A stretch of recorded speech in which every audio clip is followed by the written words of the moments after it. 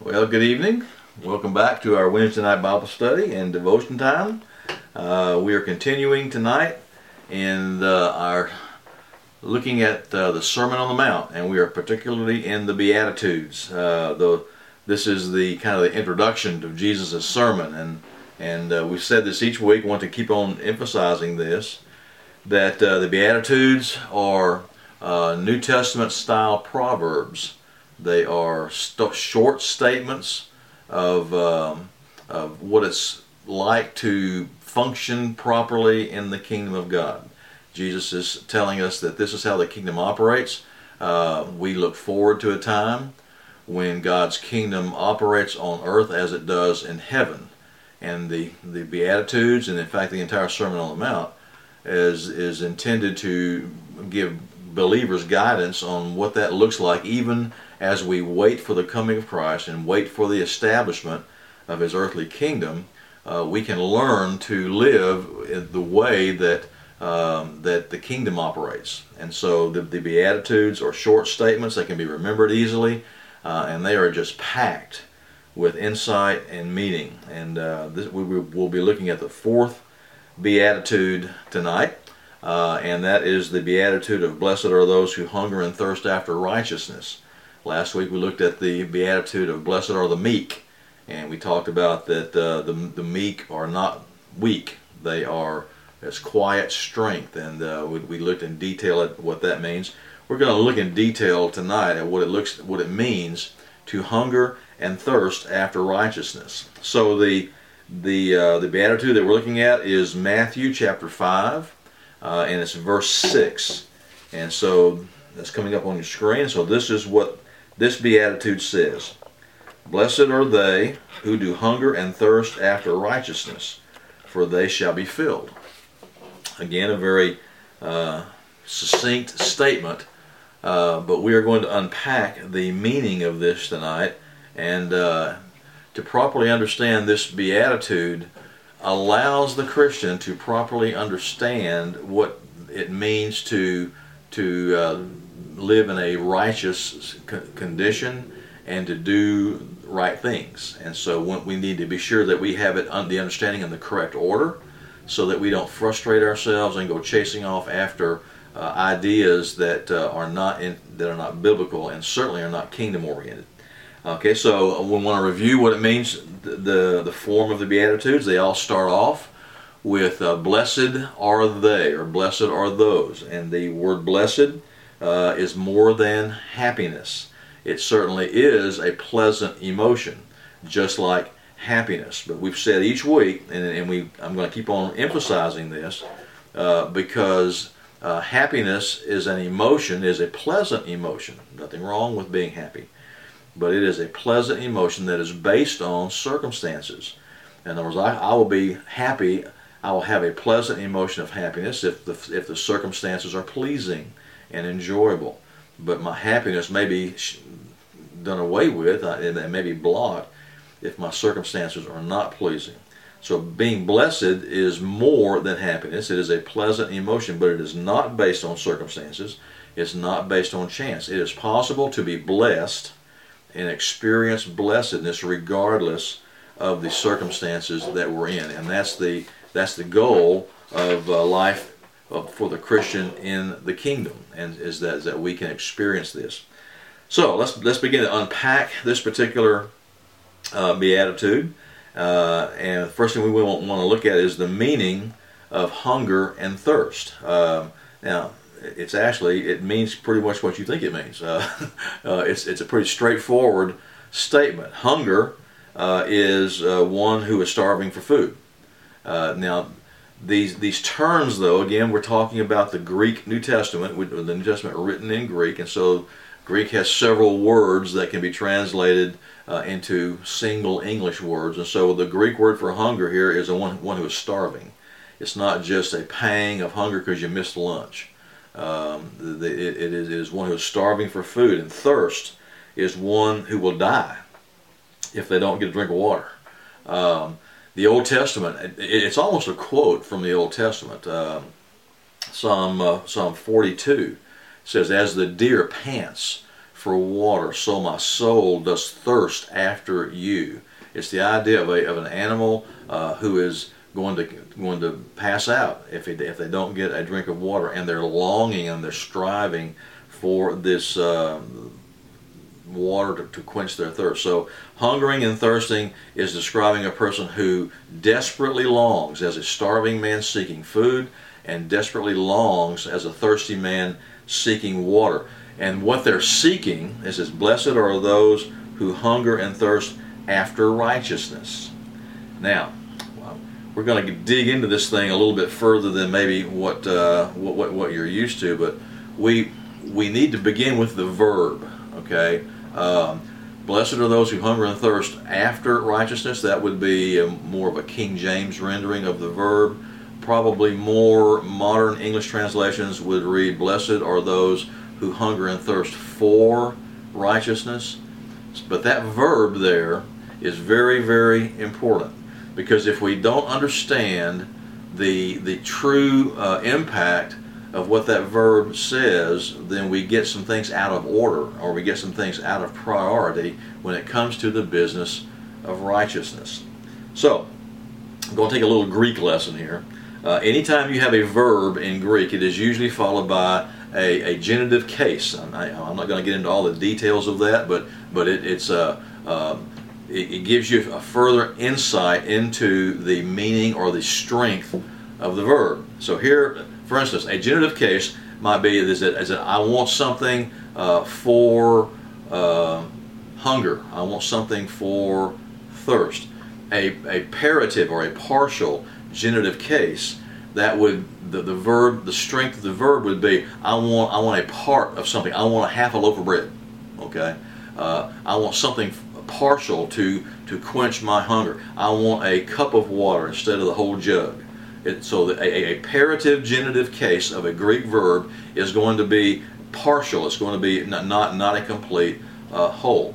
Okay, so that would be the genitive case for a verb. Now, this is, in this particular case, the genitive case of the verb after or for is not partial. It is direct. It is complete. And so the verb is saying, I hunger and I thirst for complete righteousness.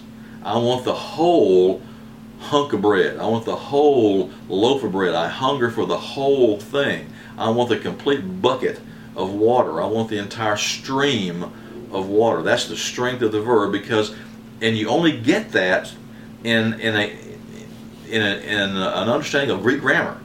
Okay, English, you're going to get a verb like I hunger after righteousness, I hunger for righteousness, those kinds of things, and the strength of it, or the magnitude of it, can't be translated directly with one word, whereas a Greek verb with a genitive case would take several verbs. It would literally be I hunger and thirst for the totality, the complete experience of righteousness.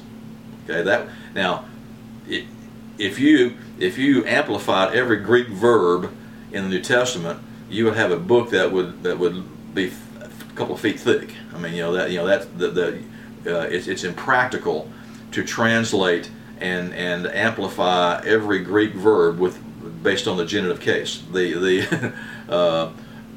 You'd spend all your time reading all of the adjectives and adverbs and things that go along with it. Okay, so but the strength of this direct genitive case talks about that I am blessed is the one who is desperate as a starving man searching for food, or is as desperate as a thirsty man dying of thirst and needing water for righteousness. Okay, so the key here is the complete totality of it.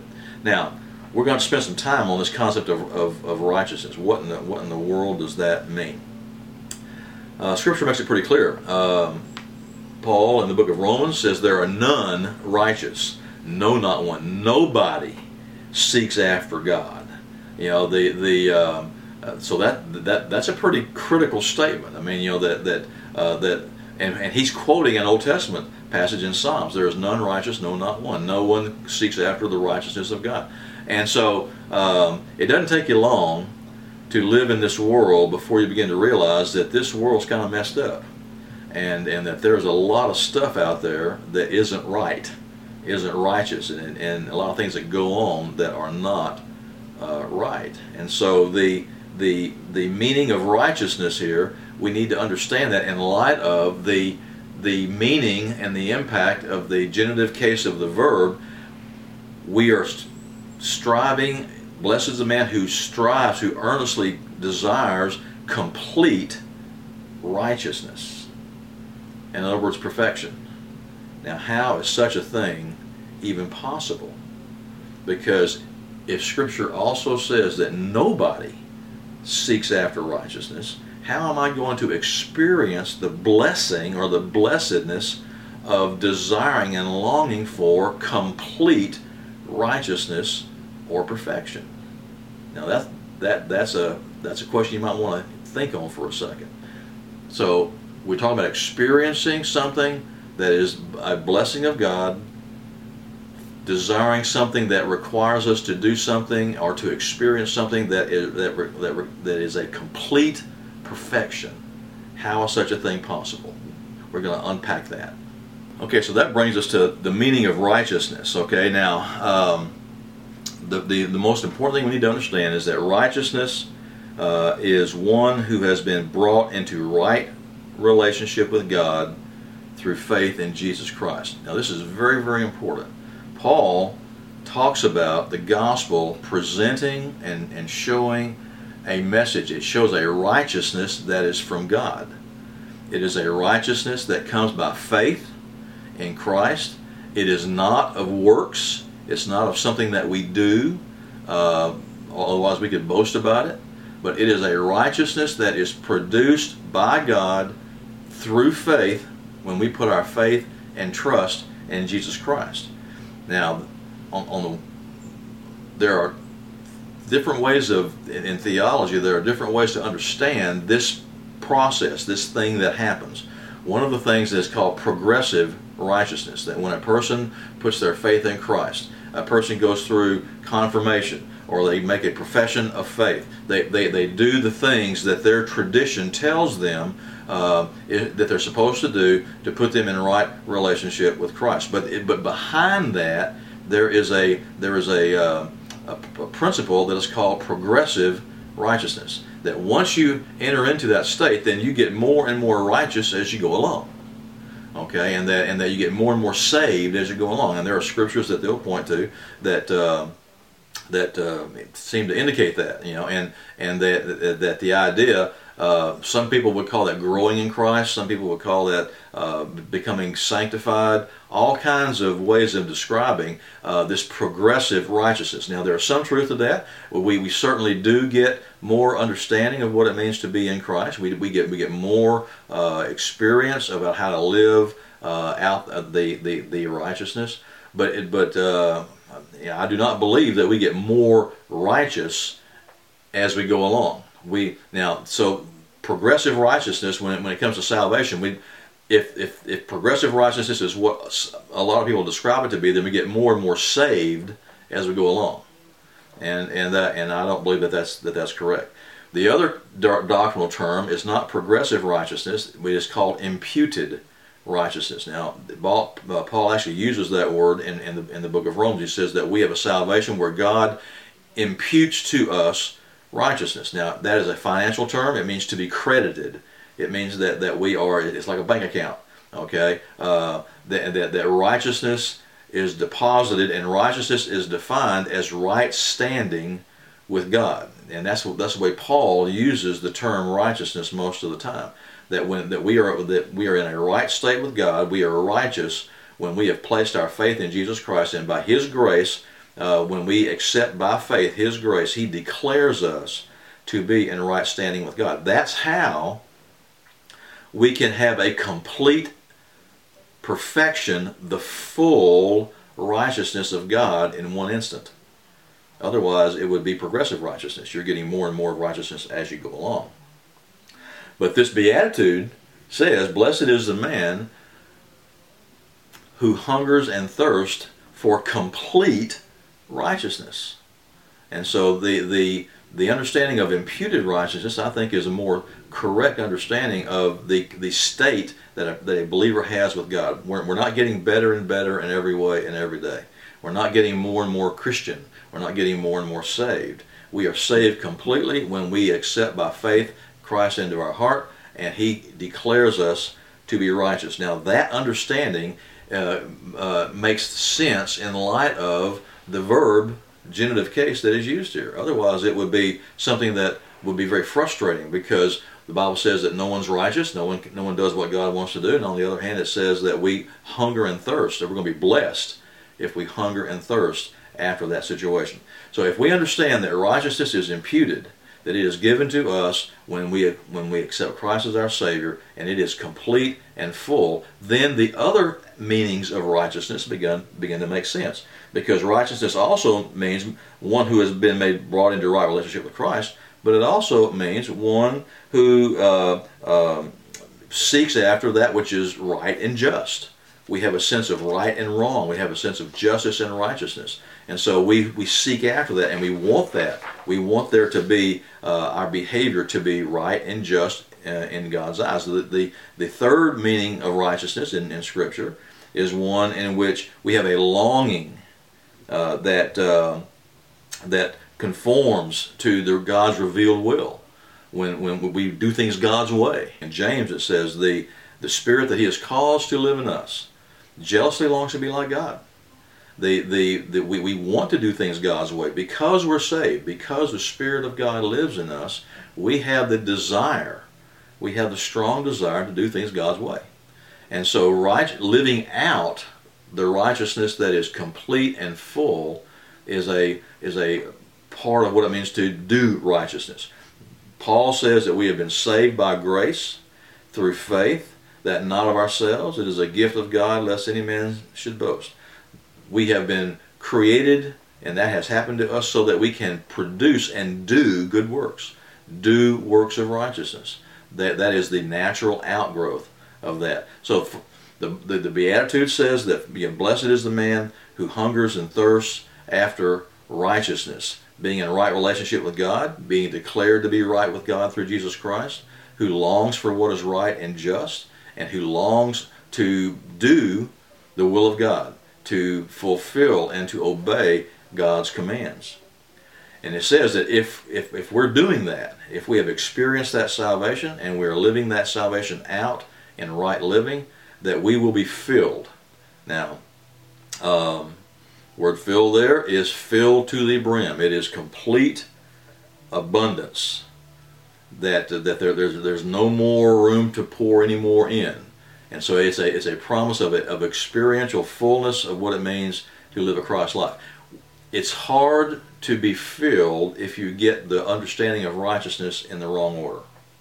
If you see righteousness as, I need to do right things to be right with God, I need to do good stuff, and I need to keep on doing good stuff so that I will be filled, guess what? You're never going to be filled. It's always going to fall short. If we try to earn our right standing with God by what we do, then we're always going to wonder, have I done enough?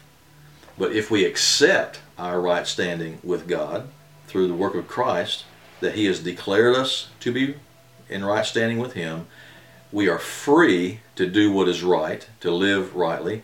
Then the being filled and being abundantly satisfied is possible. And that's actually what happens. We recognize that our satisfied state, experiencing satisfaction and being filled because of the desire for righteousness, is based on the understanding of righteousness in the right order. That righteousness is imputed at salvation, and because of that we can seek after justice. We can understand and follow God's will. So, with all of that, we come to the meaning of the fourth beatitude, and it's this: oh, the bliss of those who have been brought into right relationship with God through Jesus Christ. As one starving longs for food, and one dying of thirst longs for water, and longs for what is right and just, and longs for whatever conforms to the will of God that is revealed in Scripture, for they shall be abundantly satisfied. there's a lot in that beatitude. Hope that you're doing well this evening, and I encourage you to spend some time in prayer with your prayer list, and we will look forward to seeing you again next week. Talk to you later. Bye-bye.